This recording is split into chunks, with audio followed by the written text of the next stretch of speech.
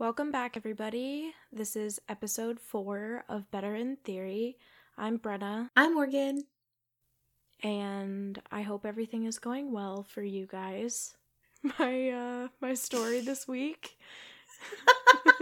You sound so bland. Well, you know, we still don't have a theme song picked out yet. No. I was going to sing the welcome song from She's a Man. Welcome, welcome, welcome, welcome, welcome, welcome, Welcome to Illyria. I'm pretty sure that's copyrighted, and we definitely don't have the rights to that. Yeah, no, we don't. So No. It's not going to be our theme song. No. I don't have anything exciting that happened this week. I don't think I do either. Just another week of being at home. Yeah. And unfortunately, my story this week is sort of about an illness. Oh, no. Yeah, it's a mysterious illness. Sorry. Brenna, people are trying to listen to this to not think about the pandemic happening. I know, and mine is literally about the pandemic. Oh, jeez. Sorry. And I just did my notes like an hour ago. Yeah, I also did my notes really last minute. They're really short. There's not really a lot happening in my story.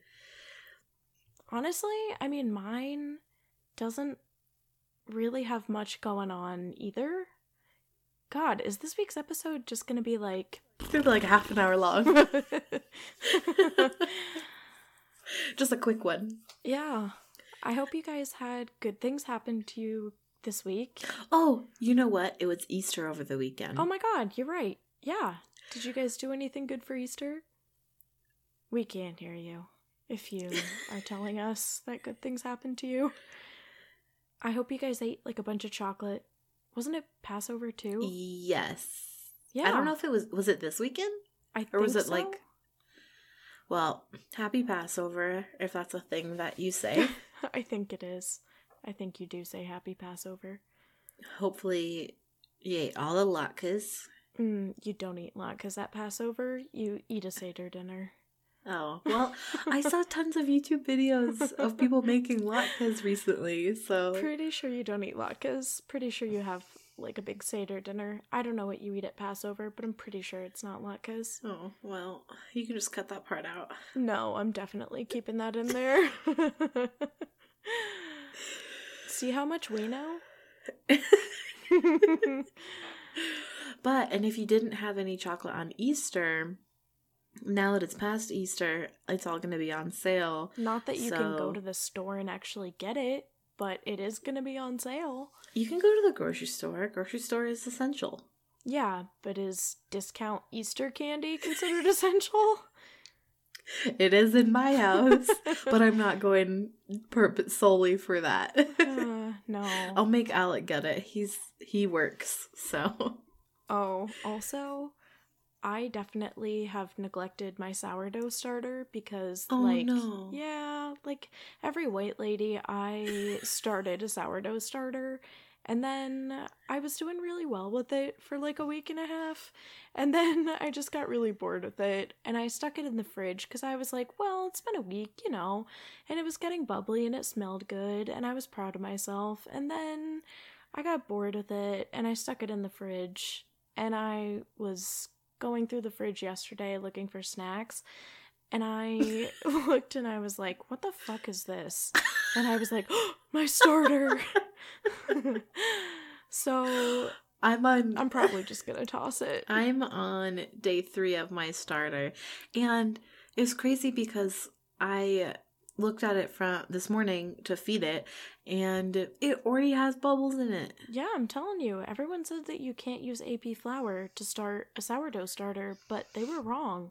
Yeah. Like, I used all AP, and by day 3 it was bubbly. You trying to rhyme? I didn't mean to. I used all AP, and by day 3 it was bubbly. Alright. I'm moving on here, okay? So... I'm gonna get into my story this week. So last week, I told Morgan what the name of my story was because she had asked me for the name of it because she hadn't figured out what she was going to do. And I told her last week that I was doing Rupcoon, and then this morning I was kind of concerned that we were doing the same one, but I did not tell her what I was doing this week. No, all you told me was that we're not doing the same one because I told you that what my story has to do about, but not like the actual story. Yeah. So. Yeah. And I have a list of things that I came up with, a list of topics. Yeah, that I have one too on my phone. Yeah, exactly. Things that I've wanted to cover for a little while. And this has been on there. And honestly, last night when I asked you if we were going to record today, I was looking through the list and I was like, fuck, I don't know what I want to do. And I wanted something that was going to be pretty quick and easy because honestly, I re-downloaded The Sims 4 yesterday and I've spent like 8 hours playing Sims, and I did not want to spend a lot of time doing notes because I wanted to spend more time playing Sims. Because that's okay. I put my Sim on a beautiful tropical island, which is where I want to be right now. Wait, so are you like playing Animal Crossing through Sims? Kind of right now, yeah. So this is a pretty quick story that I have wanted to cover for a little bit of time. It's been on my list, like I said. This is The Dancing Plague of 1518. Wait a second. I've seen this on Mysteries at the Museum or something. Yeah, probably. Yeah. Yeah, The Dancing Plague. Oh, okay. I know this one. Well, it's a good one. But honestly, I don't know the details of it. Yeah. Because it's been a while, so I'm excited to hear. Yeah. My sources this week are from History.com, Encyclopedia Britannica, The Lancet, and Discovery. Okay, I know that you're reading your notes, but it looks like you're just staring at me like so deadpan, and it's a little weird. Yeah, we decided this week for the first time to like FaceTime each other. We're using Zoom, but we decided this week to actually video chat each other while we read our notes, and I could just make my notes smaller, but I actually forgot for a second there that we were video chatting each other. And I've just been sitting here, like, rubbing my belly and, like... I mean, I can't see that. Oh, so. Well... I can only see, like... it's like a bust. Like a statue. That's awkward. Okay. So, July 1518. Strasbourg. Which... What? Strasbourg. It was, at the time, part of the Holy Roman Empire and is now located in France. Oh, okay. A woman... Is it still a place? I don't know, actually. Strasbourg, France. Okay, so... If you do know, if you live in Strasbourg and you're listening, send us an email, betterintheorypodcast@gmail.com, or hit us up on Instagram, betterintheorypodcast. Nice plug. Thank you. We're also on Twitter at better_theory. Thank you. I was going to say that next, but I couldn't remember what our handle was. That's okay. A woman named Frau Trophia, and Frau meaning like Mrs., walked into the street and started dancing uncontrollably. And she kept this up for a few days. What? That's burning some calories, man. Yeah. She kept this up for a few days until she collapsed from sheer exhaustion. Then she rested for a little bit and then continued dancing compulsively. That's just so funny to me. She's like, oh my god, this dancing really knocked it right out of me, and I haven't eaten or slept or drank any water, but I'm gonna get right back up. Well, after a week of just her, like, literally solo dancing in the street, over 30 other Strasbourg citizens joined in. Okay, yeah, how can you not? You're just gonna watch this lady and be like, what a weirdo. Yeah, you just see this lady dancing by herself. Yeah. After a month of that, the number of dancers had risen to over 400. I'm sorry. After a month? Over the course of a month, 400 people in this little town of Strasbourg started dancing uncontrollably in the streets. And like not eating or anything. No, they were literally just dancing. How? Now, by all accounts, these people were not dancing voluntarily. That's creepy. They seemed to be in absolute pain, moving for hours, screaming for mercy. Oh my god. They were experiencing strange trance-like states, ignoring their swollen, blistered feet, shouting the names of devils and demons, claiming to see visions, and had strange aversions to the color red and pointed shoes. I don't know why, but there's no explanation for that one. That's the part that's so weird. Not that they're dancing and screaming in pain. Yeah. But red pointing shoes. I guess at some point they must have taken a break to eat food and, use the bathroom, things like that. Because they continued to dance for days and weeks and months.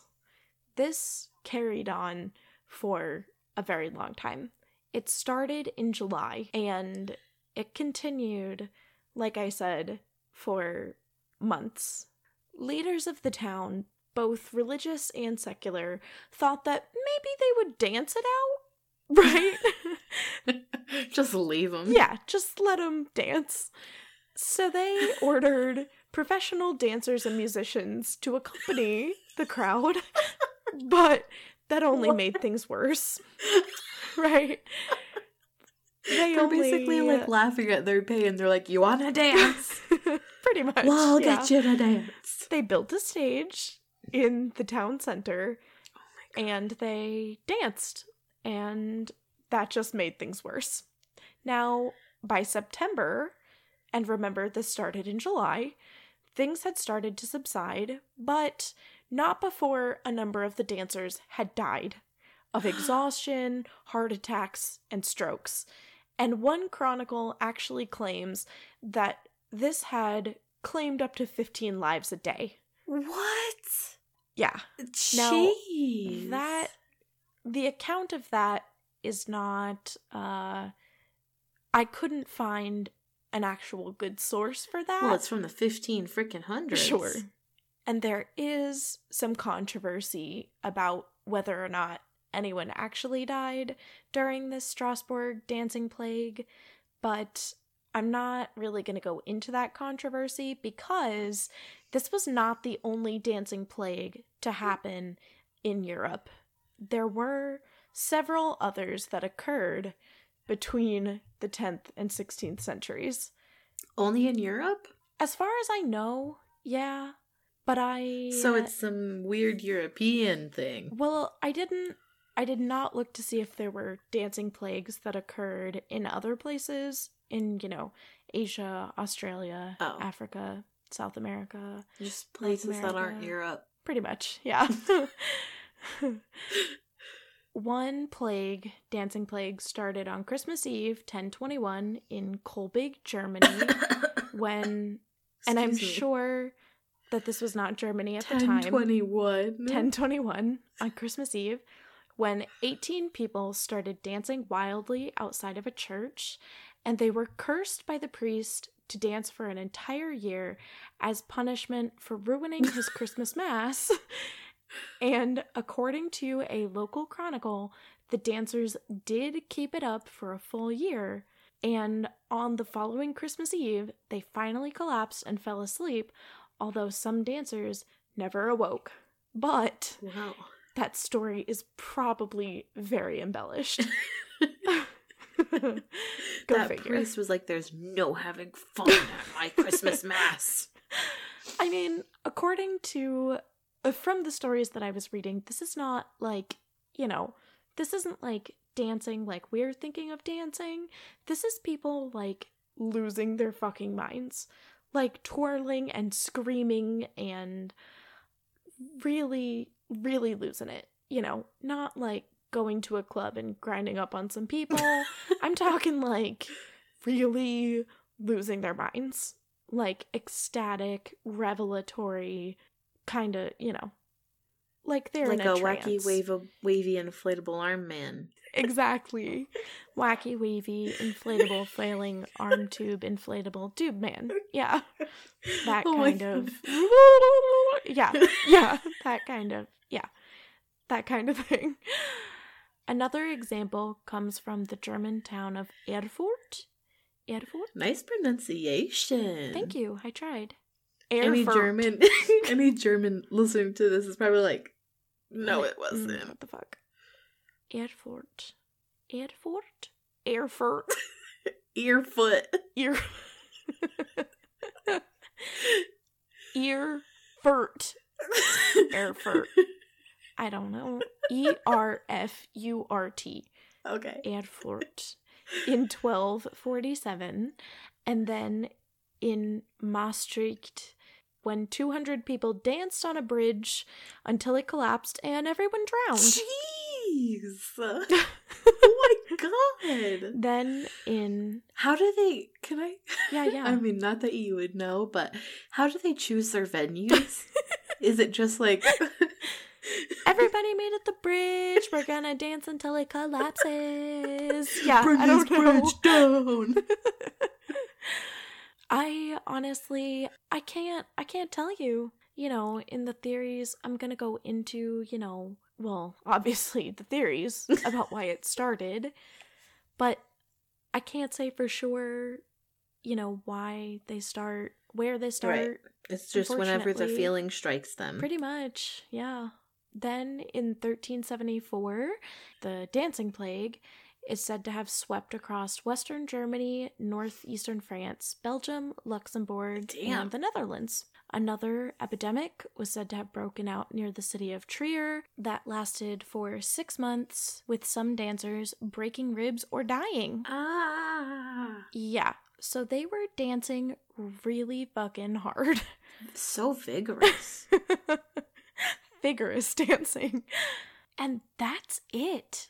Like, that is all the information that I have about the actual plagues. It was literally just crowds of people dancing ecstatically in these trances, just throwing themselves around wildly and honestly injuring themselves, and some people literally dying of exhaustion or injury. That's insane. For basically no apparent reason. These are some of the times that make me really want time travel to be a thing because I would just really want to go see that happen. Well, and you know, you have to think about, like, I'm thinking about the basically plague that's going on right now, right? COVID-19. And you think about people isolating themselves and sitting at home. Think about if the dancing plague was going on now and you're just like, think about walking into downtown right now, or like, imagine you're at Target and you turn a corner and you watch a woman like drop her groceries and just start fucking dancing, right? Like, she just starts breakdancing, you know? And her kids are just watching her, and she's just dancing and not paying attention to anything, and then everyone around her just starts dancing. I mean, I imagine it would be terrifying. Oh, yeah, especially screaming at the top of their lungs and looking like they're in pain. Right! Yes! These are people who did not want to be dancing, you know? You think of dancing as being like a fun and exciting thing, but these people did not want to be dancing. These were people who were struggling. They were really struggling. I'm imagining that happening as if instead of COVID, it's dancing. So imagine just hospitals overrun with dancing, shrieking citizens. Yeah. It sounds absolutely horrific. Terrifying. And imagine that this is back in a time when you don't have basically any medical knowledge whatsoever. Right. Your idea of medicine is like, you have too much blood and we have to make it come out of you to get you to be better. Like, that's your idea of medicine. I can't even begin to think of how scary that actually must have been. Because you hear dancing plague and you think, oh, that sounds kind of funny. Yeah, and lighthearted. Right. But when you actually think about it, and you think of 3 months from July, August, and September, of 3 months of people in the town square just writhing and screaming in pain, and they're bleeding all over the place, that's terrifying. I don't like that. No, it's actually pretty fucked up. And with that, let's move on to the theories. So, contemporary theories at the time pretty much centered around hot blood. So, like I said, people at the time thought, it's the summertime, your blood is really hot, and in the medieval times, they thought your blood carried your life force, and they thought, your life force is your spirit, and your spirit's really hot, and that must make you want to move, right? Your blood is boiling, so now you will be too. Exactly. Your blood is hot, your spirit's hot, you want to dance.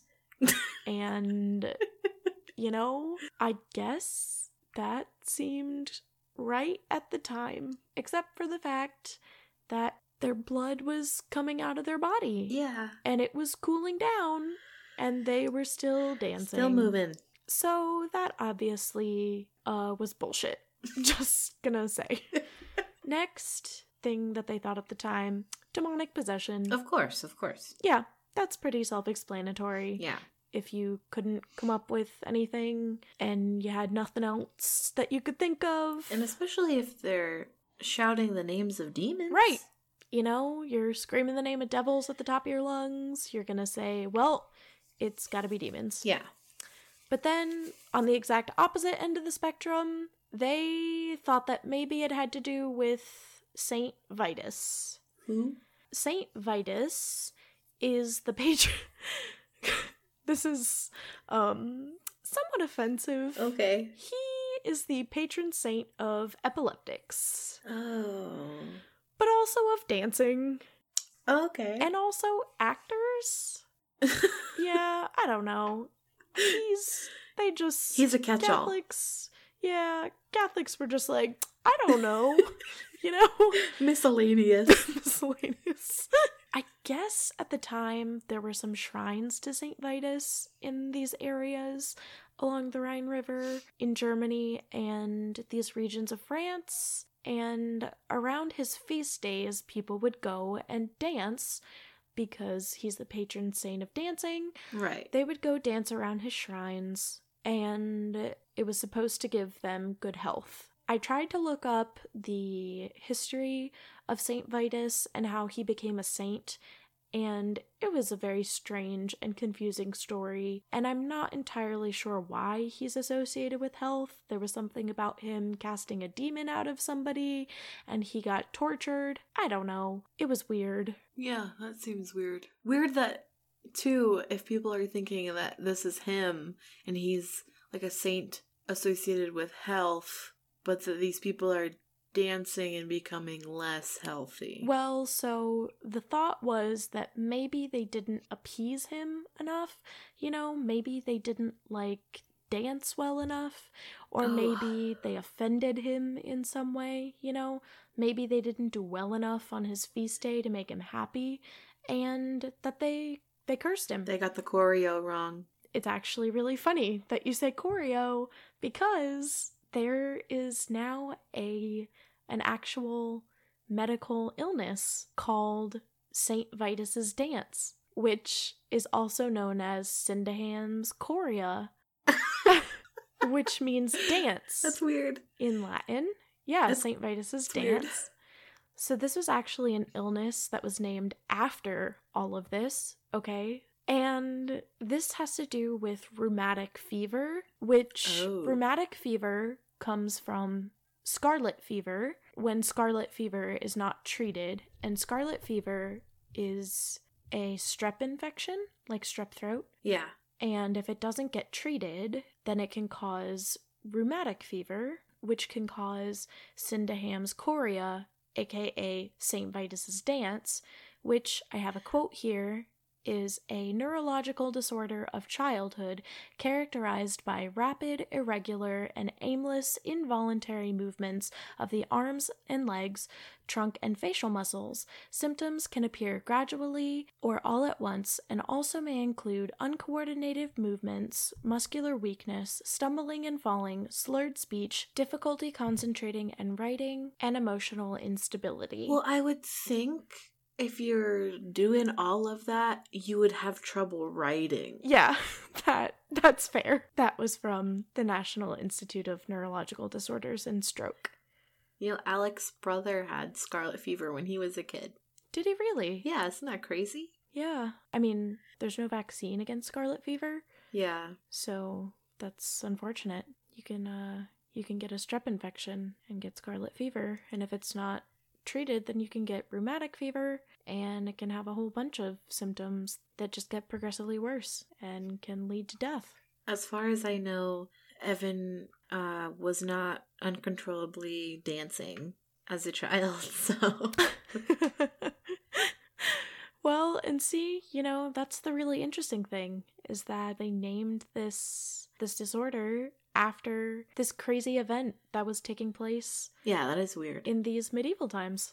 Well, anyway, now we can move on to the theories that actually have some scientific backing to it. Okay. And I only have two, one of which is kind of less of a plausible explanation, in my opinion. And that would be the first one here. So, a lot of researchers have suggested ergotism, which is an illness caused by ergot, which is a fungus that grows on damp rye and other grains. And you may have heard of this, I'm not sure, because some people have suggested ergotism or ergot poisoning as an explanation for the hysteria that occurred during the Salem witch trials. Oh, yes, I have heard of that.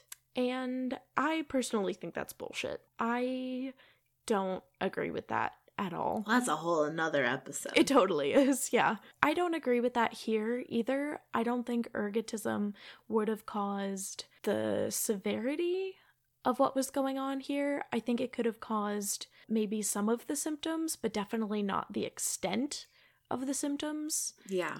Now, the symptoms of ergotism that could have been exhibited here would be convulsions, itching, mania, and psychosis. And the way you get ergot poisoning or ergotism is when the fungus that grows on these rye grains is ground into flour and then is made into something like bread, and then you eat it. Oh. And then you get ergot poisoning. And, back then, you probably, if you're in a desperate situation and you're looking at your grains and you're like, oh, this is kind of fungusy, but we don't really have that much grain. What else am I gonna do? Grind it up? Grind it up. Yeah, you grind it into bread and then you eat it. And only afterwards do you realize, like, fuck, I probably shouldn't have eaten that. But I'm feeling a little dancy. Oh no, it's like the Bob's Burgers. Things are about to get dancy. Okay, this is like the third week in a row that we've had a Bob's Burgers reference. Everybody, if anyone listening hates Bob's Burgers, they're like, ugh, not again. God, fucking third week in a row. I'm not listening again. But you know exactly what I'm talking about, right? Yeah. Mr. Fishoder's brother's girlfriend. Things are about to get dancy. Okay.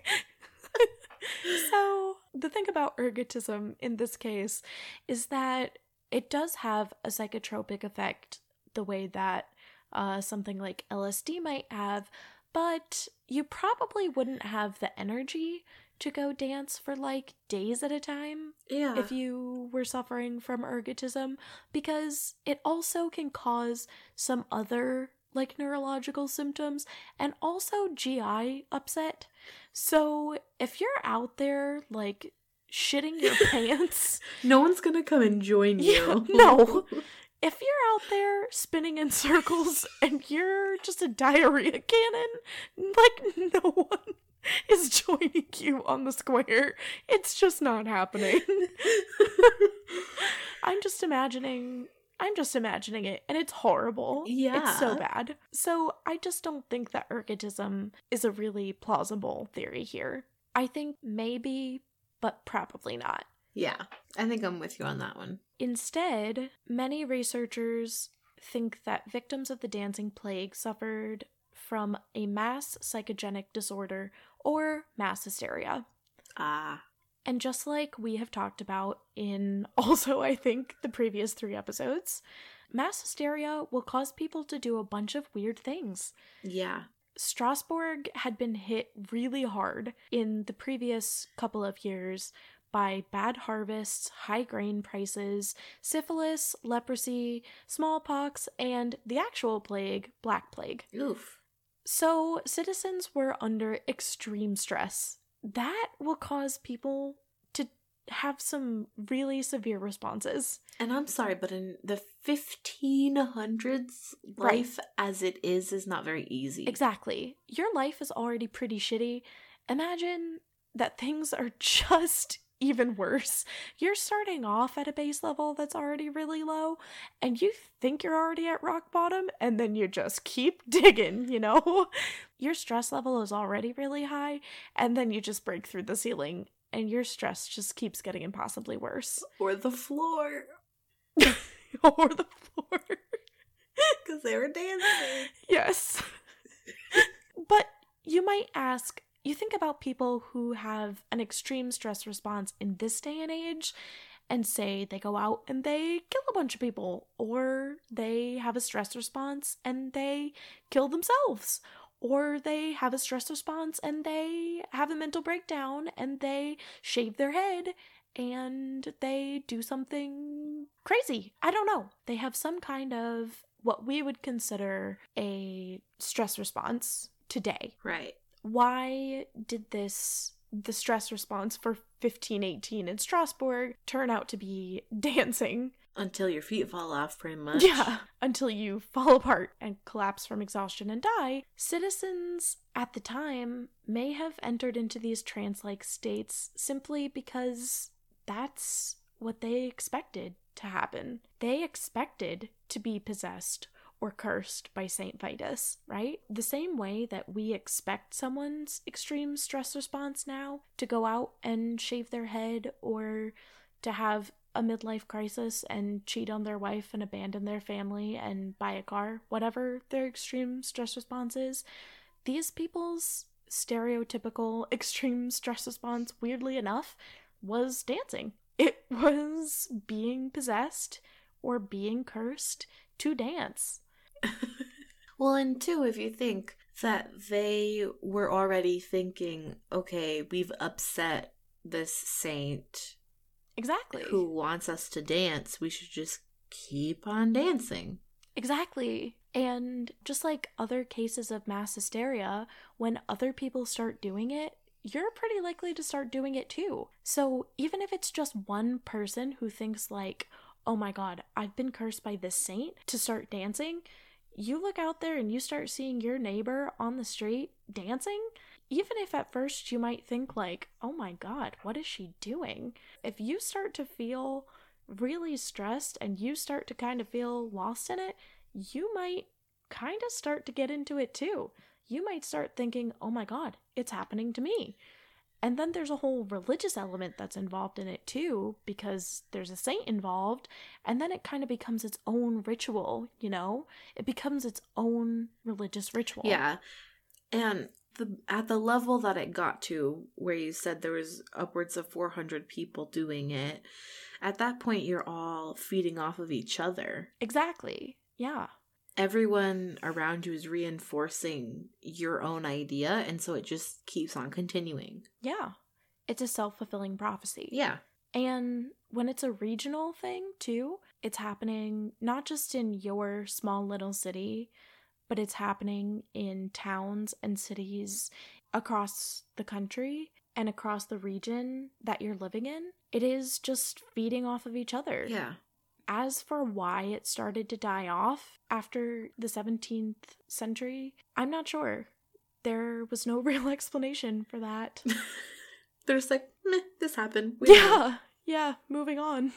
So I can't really say for sure. We can't say exactly for sure why people started dancing like crazy in the streets until they died in the 10th to 16th centuries. But maybe they just wanted to go out in a way that was reducing their stress. Maybe that's what it was. I'm gonna go with probably a mass hysteria stress response. As someone who has experienced a pretty severe stress response to some things that happened and had a pretty weird response to some stressful things, I can tell you that severe amounts of stress will really mess with your brain. Yeah. It does. It can really fuck you up.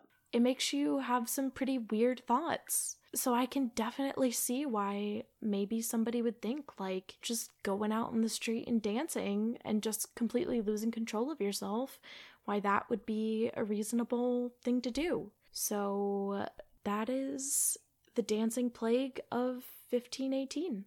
I'm going to throw another theory out there. Sure. Just at the very end, just like a quick one. Nobody wanted to be left behind. All of their friends were dancing, and if they didn't dance, then they're no friends of theirs. Oh, no, my God. No. Oh, my God. They were all safety dancing. This didn't seem very safe. People died. They were unsafely dancing. Dance on safety dance. Why did I do this to myself? The story that I am telling is about the lost treasure of Dutch Schultz. You're gonna have fun trying to say Dutch Schultz the whole time, aren't you? Yeah, exactly. Dutch Schultz. Like, luckily throughout this, I kind of will refer to him as just Schultz. I don't know that I know this one. Yes, okay, that always makes me really happy. Because you're a Jeopardy fiend. I don't think I know this. Cool. Well, this will be fun. And it is, well, I guess I can't say it's fun because he died, but... Oh my God. So my sources for this one are Britannica.com, Biography.com, and VisitMalone.com, aka Post Malone's brother. Post Malone, Visit Malone. Home Malone. Oh, jeez, okay. Okay, Dutch Schultz was born August 6th of 1902 by the name of Arthur Flegenheimer. Okay, I can see why he changed his name to Dutch Schultz. Because he didn't want to go as Arthur Flegenheimer. No offense to the Flegenheimers out there. And of course, there is a 1,000,000% possibility that I'm saying that really wrong. But yeah, so he was born in Brooklyn, New York. And after his father abandoned the family, he started committing small burglaries. Go figure. That's his extreme stress response. You're right. Then, in the 20s, he turned his attention to bootlegging because that was the crime of the time. Since, you know, it was prohibition. He began to build his bootlegging empire by buying into an illegal saloon. Okay. Schultz was determined to be a big-time crime boss. I don't know why I'm rhyming so much. You have been rhyming a lot. I was going to point it out, but then I decided not to. I'm just glad you brought it up yourself. Yeah. I'm just in a rhyming mood, apparently. He formed a gang with a friend and fellow criminal named Joey No. Okay. They started to sell illegal beer, and they also would intimidate other saloon owners into buying their alcohol. Rude. Biography.com described them as being ruthless because they would even go so far as to kidnap and torture men who wouldn't buy their alcohol. Oh my God. Yeah. That's a bit extreme.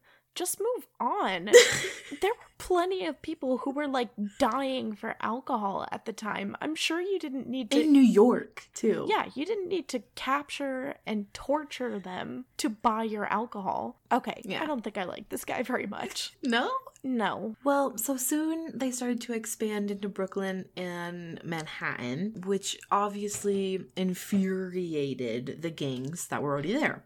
Mm-hmm. Have you seen Gangs of New York? No, I haven't. It's a good movie.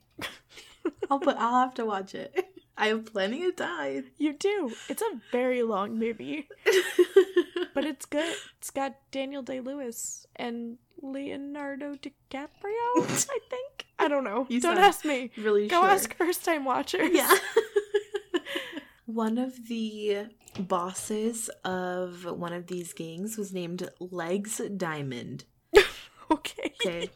Now, to me, that just sounds like a stripper name. I don't know. I would think Diamond Legs sounds more like a stripper name. Legs Diamond sounds to me like a skiing hill or something. Like, it's the Legs Diamond. I don't know. I don't know why that made me think of like maybe it's because I think of like a black diamond, you know? Yeah. Yeah.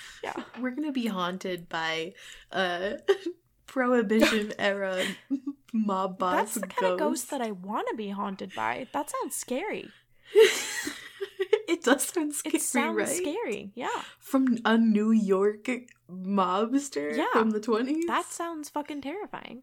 Well, so around 1932 is when Schultz expanded his empire once again, but this time he turned to illegal gambling. Wait, when did he change his name from, what was it, Fligenheimer? Yeah, to Arthur Flegenheimer. I don't know, but I did see that Dutch Schultz was the name of another, like, crime boss. So he literally just stole this guy's name? Yeah. Oh, wow. Or I guess, or maybe Schultz was, I don't know, but that's what it said. Okay. As far as the illegal gambling went, he put on what was called a policy racket, which is a type of lottery. Okay. And they also operated slot machines. Okay. I'm trying to imagine a slot machine and how it worked in the 1920s. Yeah, I don't know. I saw a TikTok yesterday of a homemade slot machine. I mean, it was, like a fake slot machine that was made out of like cardboard, and that was a lot of fun. But that's what I'm imagining. It's like somebody putting in a penny and there's somebody behind the fake slot machine that like spins 3 cardboard things and then like shoots out pennies based on I don't know. Anyway, I don't know. I'm sure that's not what it was, but that's what I'm Probably imagining. not. I'll see if I can find a picture of a 1930s slot machine. Please and put do. it online. Yeah. Oh, I will also have to post a picture of him because to me he looks like oh my god, what's that guy's name? Jeremy Renner. Oh no, you can't do that. Mom will. Oh no, do it. Mom will definitely listen to this episode. She'll be like, is that Jeremy Renner? Why does it look like that? She'll be like, that's weird. He looks old. Similarly to Al Capone, he was gaining attention from the federal government and the IRS for tax charges. And of all the things that these mobsters were doing, that's what they got caught for, is freaking tax evasion. Well, I think that was usually the only thing they could really, really nail him for, It was like, oh, we can really only get him on taxes. It honestly reminds me of John Mulaney's joke about the old-timey bank robbers. Where he's like, they would take credit for the robberies. You tell them it was Golden Joe and the Suggins gang. Yeah, exactly. Were bullets free back then? Shoot Suggins into the wall. Yeah. Well, so there was one prosecutor by the name of Thomas E. Dewey who really wanted to just get Schultz for his gambling. I feel like I know that name. But anyway, I don't know. He was like a big-time prosecutor. Maybe, yeah. But before he could press charges, Schultz was indicted for federal tax charges in 1935. Oh, okay. But even though Dewey was not the one to pursue Schultz for the crimes that he was indicted on, Schultz publicly blamed Dewey for getting caught and loudly vowed to, quote, get rid of him, unquote. Not good. No, not good at all. Also, I just Googled him. He's also the former governor of New York, and he ran against Roosevelt. He ran against Roosevelt for president, and I think that's how I know him. Yeah. Damn. Go on. Sorry. Just showing me up because I didn't know that. Sorry. Now, apparently this made fellow gangsters very nervous because he's loudly saying that he is going to have this big-time prosecutor murdered. Yeah. So instead of killing Thomas Dewey, as Schultz wanted, they hired guys from this gang called, and I'm not even joking, Murder Inc. Oh my god, do you remember the episode of ATWWD where they covered that? No. Yes. Oh my god. I remember Em and Christine talking about the fact that they called it Murder Inc. and they were like, it's a little on the nose. Yes. I totally remember they covered the Murder Inc. episode. Yes. I'll have to go back and find it then. Because it's funny that you say that, because literally my next note is, that's super subtle. Yeah. Yeah, so these guys were hired from Murder Inc. to kill Dutch Schultz. Okay. Now, as any crime boss would be, Schultz was said to be very paranoid about being killed or going to jail and losing all of his money. So he had a special safe constructed, and in this safe, he hid his entire fortune. Now, the number is disputed, but it's estimated to be anywhere between $5 and $9 million back then. Damn. So now it Did you worth like 10 times that or something. Obviously you did not do the math. No, I didn't. Do you want me to now? No, you don't do it now. We'll just put it on Instagram or something. Okay. If anybody is really super interested, go do the math. I mean, I'm super interested, but I'm not interested enough to actually do the math. Okay. Just as a little side note, nobody knows if that fortune is in cash or if it's jewelry or like gold or something. Okay. They just know that whatever it is, it's worth a shit ton. Okay. So Schultz took his favorite bodyguard, a guy named Bernard Lulu Rosenkratz. Okay. Lulu is not his middle name. Lulu is like what they called him. Yeah. His mob name. Took him to a secret location in upstate New York, more specifically in the Catskill Mountains near a town called Phoenicia. Okay. I don't know if I'm saying that right. And buried the safe. Wait, this is in the Catskills in New York? Yeah. For whatever reason, whenever I think of buried treasure, I always think of like an island. No. Well, I mean, yeah, sure, when I think about pirates, but I think about like empty mines and shit out in like Colorado. Well, I mean, he was in New York. He's not going to go all the way to Colorado. And he was recently indicted. But when you were talking about treasure and lost treasure and you said Dutch, I was thinking like old mining company out in Wyoming or something like that. I wasn't thinking New York. It's a great Prospector Pete accent. Thank you. No, obviously, it's about the gangs. Yes. Of New York. Gangs of New York. So then, in October of 1935, he was at a restaurant in Newark. Oh, wait. Let me go back. It's said that after he buried his money, that he carved an X into a nearby tree to mark the spot. Very subtle. Yeah. Super, very, very on the nose. People back then were really subtle about things. Carve an X into that tree where my treasure is. We're gonna name our murder company Murder Inc. They just weren't super creative. No. He definitely had other things to worry about because in October of 1935, he was at a restaurant in Newark, New Jersey with 4 of his dudes, and they were all shot. Oh. Schultz was hit in the stomach, colon, spleen, and liver. Once again, bullets were free apparently. And was taken to Newark City Hospital. Mm-hmm. He began running an extremely high fever of 106. Oh. And became delirious. Well, yeah, that's what happens when your brain turns to scrambled eggs.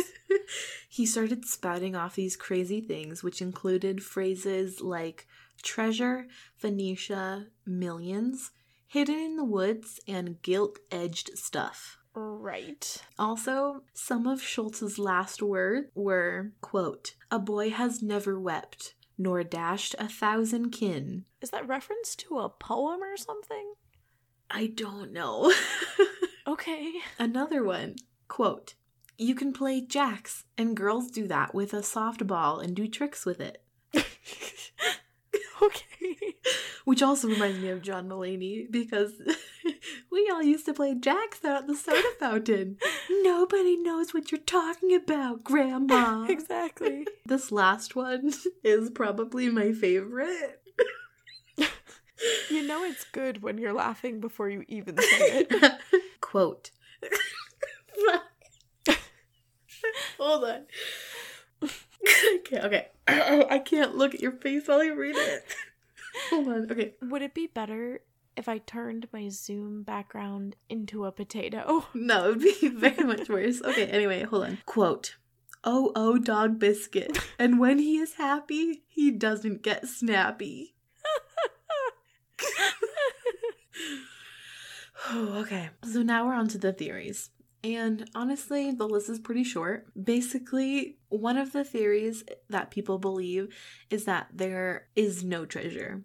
Okay. That he was just completely delusional because of this fever, and he could have just been talking nonsense. I mean, yeah, I believe that. Others say, though, that the details he was giving were just way too specific to not have any meaning, and so they began searching, and they found nothing, because of course, we're talking about it now. Others claimed that this area is close to the Esopus Creek, which floods often, meaning that any treasure that would have been buried there would be washed away to the bottom of the Ashokan Reservoir. Okay. So basically like lost forever, Sure. I guess. Yeah. Lastly, people think that, yes, there's definitely treasure. He buried his entire fortune because he's paranoid. But they're two guys from the city, and this is in the wilderness. And so they just didn't actually know where they put it. I would believe that too. Yeah. And of course, the only two people who know died. Yeah. Well, and also, I mean, if they did bury it near a creek that floods all the time, and if it was, I mean, if they buried it back then and it was, say, like cash or bonds or something, if it flooded and it was paper, Yeah. then it would be destroyed anyway. That's true, yeah. But I always think about buried treasure type of things as you're never gonna find it. No, absolutely not. Especially just because it was so long ago. Yeah, but they're always fun stories. And I mean, it's a fun thing to do. It gets you outside, gives you something to do. Yeah. And it's a fun story to tell. And like the hope of finding all of this crazy money, that really drives people, I think. Yeah, exactly. So as far as my conclusion goes, I think that it's definitely plausible that he was really paranoid, especially having just been indicted. You know, he has to know that he's saying all of these, he's throwing these threats out there on a public figure. I'm sure he kind of knew something was going to come. Sure, yeah. And to me, I feel like if you have a ton of money back in those days, it's like, yep, just go bury it somewhere. It'll be fine. It'll be safe. It just seems like a very like Prohibition era thing to do in my head. Yeah. Or you go and spend it all Great Gatsby style and end up floating dead in a pool. I think that's how Great Gatsby ended, isn't it? Yeah. No, he was floating dead in a hospital bed. He wasn't floating. He may have been in his head. Who knows? I don't know. True. 106-degree fever. His brains were fried. But lastly, I could also see somebody like him just making something up so that way he stays infamous. Well, that's true. Or maybe somebody back then found it. Some of his colleagues or some of his gang people found it and went and recovered it, and I don't know. Or somebody in the area maybe found it and didn't want anybody to know. Yeah. I would assume if you find anywhere between $5 and $9 million in a buried safe in the mountains, you're not just gonna go and televise it. There was a big fucking X on the tree, so... True. You know, something's gotta be there. I wonder what this X means. Well, that was a good one. Yeah, that was short an and sweet. entertaining one. Yeah. Thank you guys for listening this week. We hope you guys took some enjoyment out of this one, and we'll stick around next week for our next episode. Definitely follow us on social media if you haven't already. We are at Better in Theory Podcast on Instagram and Gmail also. If you have any recommendations for stories or you have your own opinions and theories about stories you've already covered, send those in to the Gmail. We also have a Twitter called Better_Theory. Yeah, please send us your recommendations for theories that you'd like us to cover. I still have a pretty good list, but it would be nice to get some ideas of stuff that you guys would like us to hear. Yeah. This is what, episode 5? 4. Oh shit, this is episode 4. Yeah. This is episode 4. I think it would be fun to do episode 5 as kind of like a listener episode, and to know the kind of stuff that you guys would like to hear. I have not covered a murder yet. No. I think maybe it would be kind of interesting to do a murder or something like that. Yeah, like something a little bit more on the true crimey spectrum. Yeah. Give us your ideas. We'd really love to hear from you guys. We've gotten a pretty good response already on Instagram. We're getting a lot of your likes and your comments, and we really appreciate it. Guys, you have no idea how much it really means to us, especially in this time of social distancing when we're not supposed to be out and about.